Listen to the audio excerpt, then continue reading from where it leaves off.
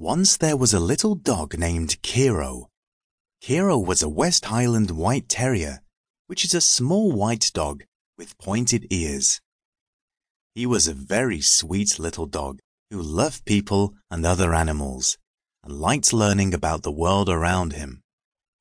One day, Kero woke up to find his human putting her shoes on. Where is she going? Kero wondered, watching her with his head on one side and whimpering softly as he began to worry that she'd be going somewhere without him.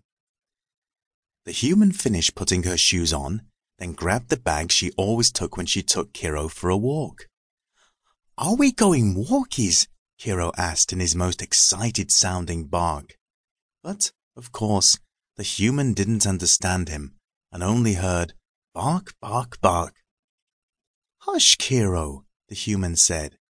You're coming, but please stop barking. I'm coming! Hooray! Kero barked, jumping up and down excitedly, his tail wagging as fast as it possibly could.